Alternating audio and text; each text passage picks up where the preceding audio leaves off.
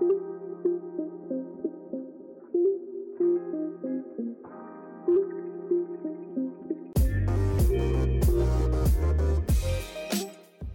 the 60O podcast presented by Men's Sports. I'm joined on the phone by Damien Seibold. Siebes, how are you, mate?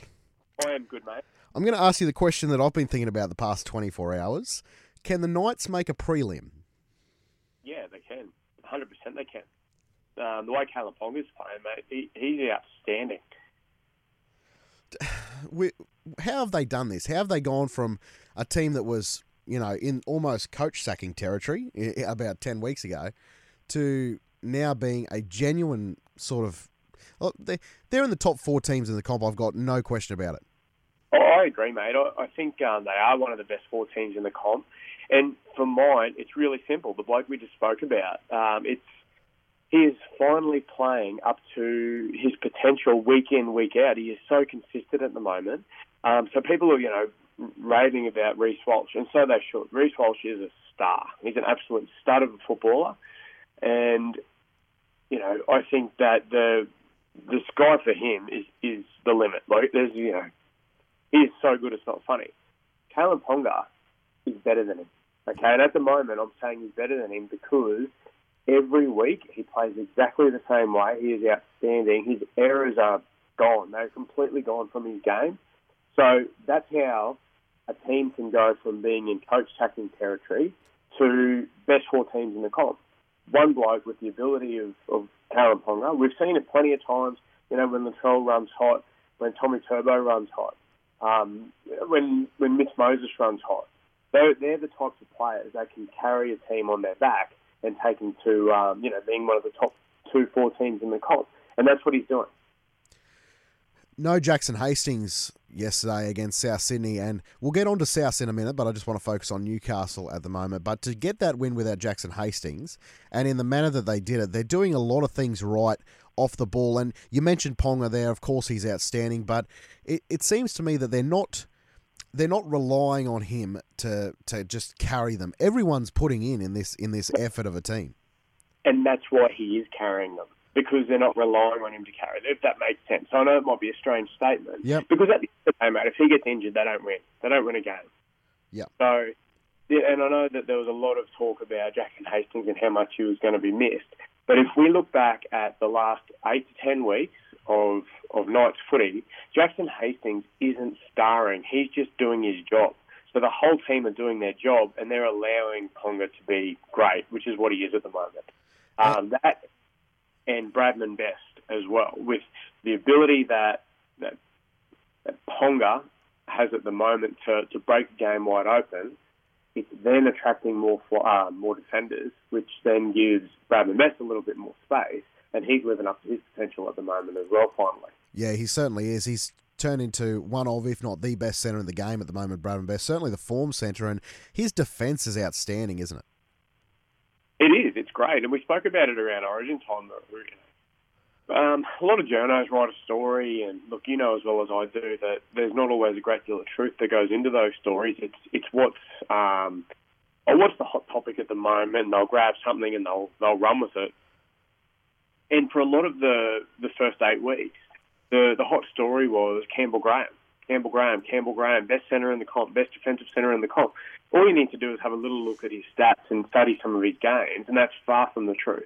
He misses a lot of tackles. I'm a big Campbell Graham fan, and I think he will play Origin, and he's already played for Australia, and he'll play a lot more for Australia as well. He's a star. But what I'm saying is, players tend to get hyped up, and they get hyped up really, really quickly.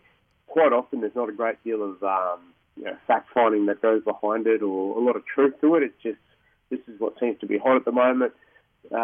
When you dug deep into the Bradman Best stats at that time of the year as well, it surprised both of us that he was the best defensive centre in the comp statistically by a long, long way, which, it surprised us.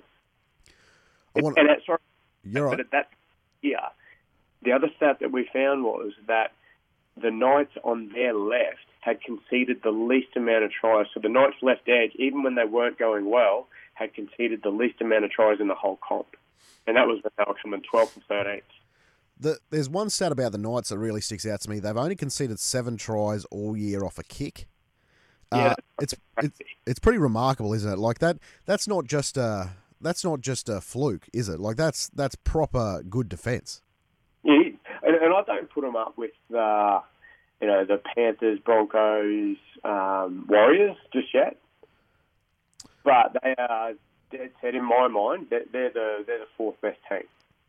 Yeah. Well, how about this? Like, I don't put them in the same class as Penrith defensively, obviously, but they're a situationally defensively great team, if that makes sense. So in their own red zone, very hard to crack. Well, that's right, mate. And then they frustrate teams. But let's not get too carried away. And I know we're about to talk about it. You're only as good as who you play.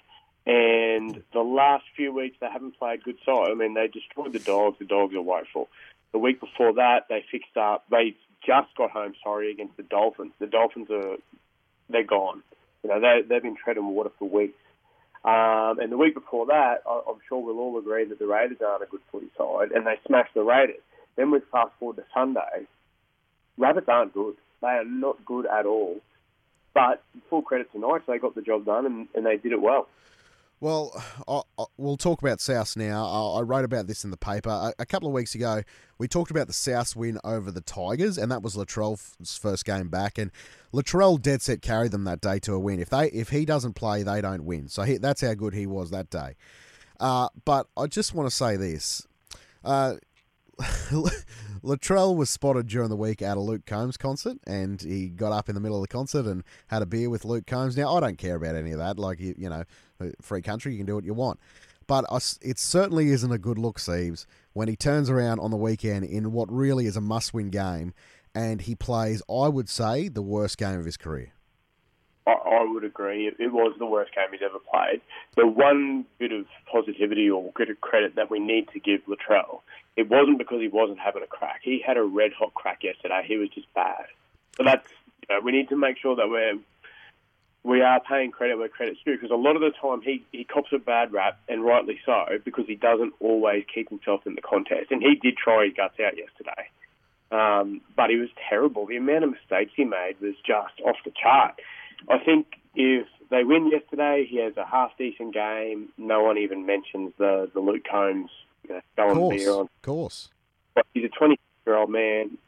We're adults, we're men. Who doesn't like to have the odd beer during the week? These blokes, they're professional athletes. I'm sure they would have the odd beer at times during the week. So that's, I'm neither here nor there. It's just the look of it, getting up on stage, sculling. Souths are going terrible, and then to turn up on Sunday and, as you said, have probably the worst game he's ever played. All of that aside, the thing that disappointed me the most about Latrell on Sunday or yesterday afternoon was the petulant behaviour and the game was gone. There was a minute to go, so he just goes to try and elbow Tyson Frizzell's head off. Why? Well, what's the point? Let's call a spade a spade. It was a grub act. Of course it was. Yep. Of course it was. And it's not the first time he's done it. And I love Latrell. I reckon he's great. Yep. But that was rubbish. Like, it was something that you would expect from the late 70s, early 80s. If you did that to someone in the street, you'd be locked up. And I know that talk about that argument of, like, people will jump on me, whatever. It's not on the street. It's in the confines of a rugby league field, which makes it even worse. Yep. It's and the NRL only giving him 1 week, please. Yep. Well, he's going to fight it, and There's no way on earth he gets off that. He looks at him, he bites down on his mouth guard, he aims, and then it goes up. And the fact that he didn't make contact properly, that's just luck for Frizzell. Yeah. Otherwise, it's sure. So Souths have a bye this week, and then they play the Roosters. Unfortunately for Souths, the Roosters and the Cowboys play two teams who they both should beat. And then I think it all is going to come down to that Roosters-Souths game to see who makes the top 8 out of those two teams. I don't think the Cowboys will make it. But it'll come down to the Roosters-Souths game. But with Souths, the way they're going at the moment, the bye came at the right time, but no Latrell just cancels all that out. Yeah, it does. It does, mate. I mean, none of those teams, Cowboys, Souths or Roosters, but they don't deserve to make the finals. One of them is going to. Yep. Who's your tip? Out of those three, who makes I think the Roosters. I'd strongly favour the Roosters at the moment. And the Souths with no Latrell, I just cannot... And Souths have a pretty good record over the Roosters in recent times, but no Latrell and the way that they're going at the moment, like, I thought Damien Cook was really good yesterday, but apart from him, he was a lone soldier in a group of people who started off the season 8-3. They were premiership favourites at one stage. Heading into Origin, they were 8-3. Since then, they've gone 4-8. You want my tip of the year? Yes. At $5.10, the Tigers beat the Roosters this week. That would just throw a spanner in the works. It's feel free to give it to me next week when it's wrong. But that's my tip of the year. No Teddy. If Sam Walker comes back, it's just absolutely ridiculous because Drew Hutchinson's been really, really good for him. He's steering the ship around. He's a traditional half, and he's freeing up Luke Keary to play footy that Luke Keary can play. So early, without knowing what teams are going to be, I could throw 20 on the Tigers at 5-10. The other game I want to talk about is the Melbourne game. Melbourne have had games this year against the Bulldogs, the Titans, the Cowboys, and the Dragons now. And that's just what I can think of off the top of my head, where they've gone out heavy favourites, 14-plus point favourites. And I know that they got the win over the Dragons, but they lost every single one of those other games. And in the end, their attack wasn't a problem. They scored a lot of points. It's just that they conceded points like a sieve. Their defensive issues against these woeful teams, surely it's just a complacency thing. Yeah, which is strange. It was something that you would never expect or even contemplate saying about a Melbourne side, that that they're complacent. But I don't know what it is, because like you said, they're conceding way too many points against teams that struggle to score at times. And I don't know. I just think any team that's got Cameron Munster in it, they're a chance of winning any game. So they're going to make the finals. All he needs to do is do Cameron Munster things, and they win whatever game they're playing. But I don't think they're very good. They get Ryan Pappenhausen back this week. He's tipped to be named in the 17 for Melbourne. Coming off the bench, how much would it add defensively to the team? Because I don't think attack's the problem. Yeah, it could. Well, I don't think we can expect miracles in attack straight away either. I mean, it's going to be third game, fourth game back, so he's still going to be finding his feet. I don't know what Nick Meaney's like as a organiser from the back, so I can't comment too much on whether it's going to improve it. From what I understand, Pappenhausen is a pretty handy organiser of the defensive line, so he may help out in that respect, but I think it's a little bit unknown at the moment. And what you got to remember is that it's not like Meaney filled in for 5 weeks. He's been doing it for over a year, and he has Billy Slater, at his beck and call to help him with his defensive splits and organising the side. And Meaney's a good footballer, and he's improving out of sight. So that tells me that he can learn, and he takes on things that he's been taught. So I don't know. Seibs, we'll take a quick break and be back with the topic that we've avoided all podcasts, and that is the Manly Seagulls. 6 to Go is proudly supported by our friends at Mint Sports. And if you're after a bit of humour in your sports life, maybe try out one of their podcasts, maybe daily. To baseball. So they had the All-Star weekend this week to break things up. Yeah, that should break it up. That should break up the 182-game season. More baseball. Guys, there's a lot of baseball going on. How do we break it up? You want to have another hit? Sure. Sounds good. Everyone gets a week off. Awesome. I haven't seen Dad in 7 months. Oh, no, he's got to play in the All-Star game. Everyone else gets the week off. The baseballers have to keep playing. Back with the 6 to Go podcast presented by Mint Sports. On to the top 5 now. We're going to do our top 5 most disappointing teams for 2023. And Steve, this is funny because we're going to look like a goose at the end of this, because one of these teams could win a premiership, because one of them are still in contention, that's for sure. They could. They won't, but they could. All right, here we go. Number 5, who you got? Number 5, I've got a slashy. I can't split the Dogs and Tigers. They're so much promise, so much goodwill being spoken about and written about, but they're both just, they're yuck. They haven't improved. The Dogs are, with their roster, they should be in that group of 6 teams that up until the weekend just gone were a chance of still making the 8, and then they're nowhere near it. So they're there, and the Tigers haven't improved one bit. And they've already then had another coach get punted. So, yeah, that's a flashy for me. The Dogs for me, you bring in Kickow. I know Kickow was injured, but every team has injuries. You bring in Reid Marnie, one of the premier 9s in the comp.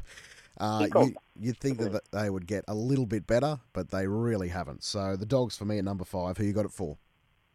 Just on the Dogs, before we jump into 4, I reckon blokes like Matt Burton and Reid Marnie have actually gone backwards. I'd agree. I think Matt Burton is actually... I've thought about this a lot. I think he's a centre. Of course he is. Yeah. He's a centre that could fill in and do a handy job at fullback or in the halves when your regular fullback or half is out. But he's an out-and-out centre, and he's a great centre.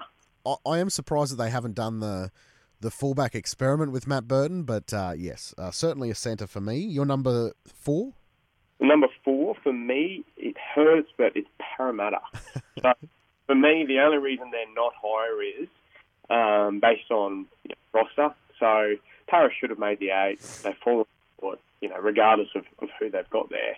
But if you look at the quality players that they've lost from that grand final side last year, Reid Marnie, Isaiah Papali'i, just to name 2, and they're 2 guys that were stars last year for them.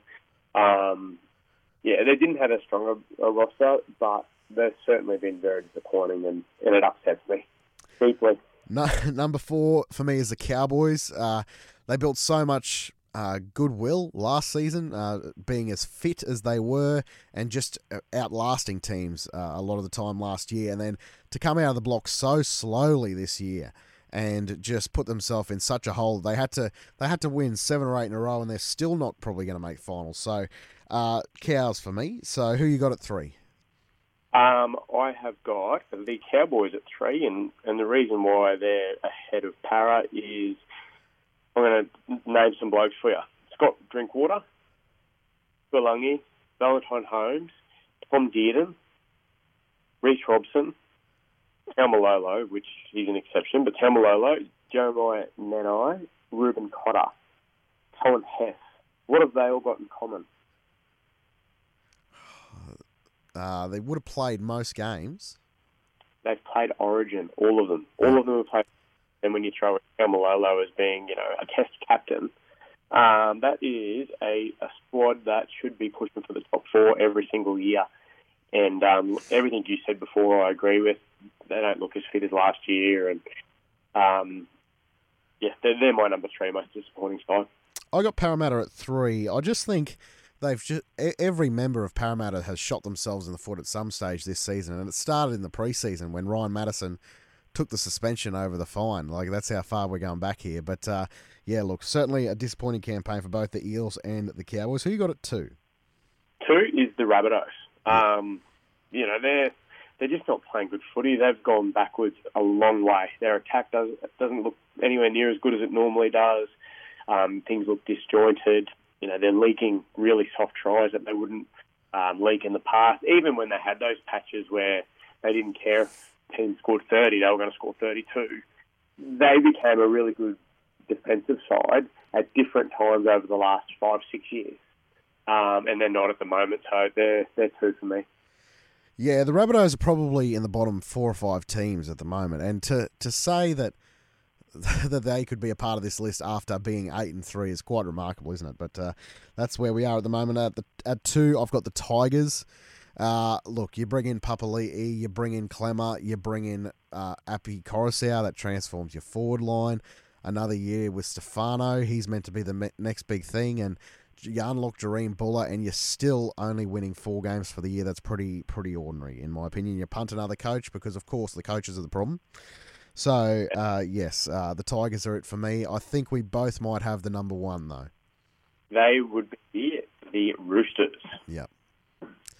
Yeah, so the Roosters are, well, I think they were a lot of good judges, premiership favourites.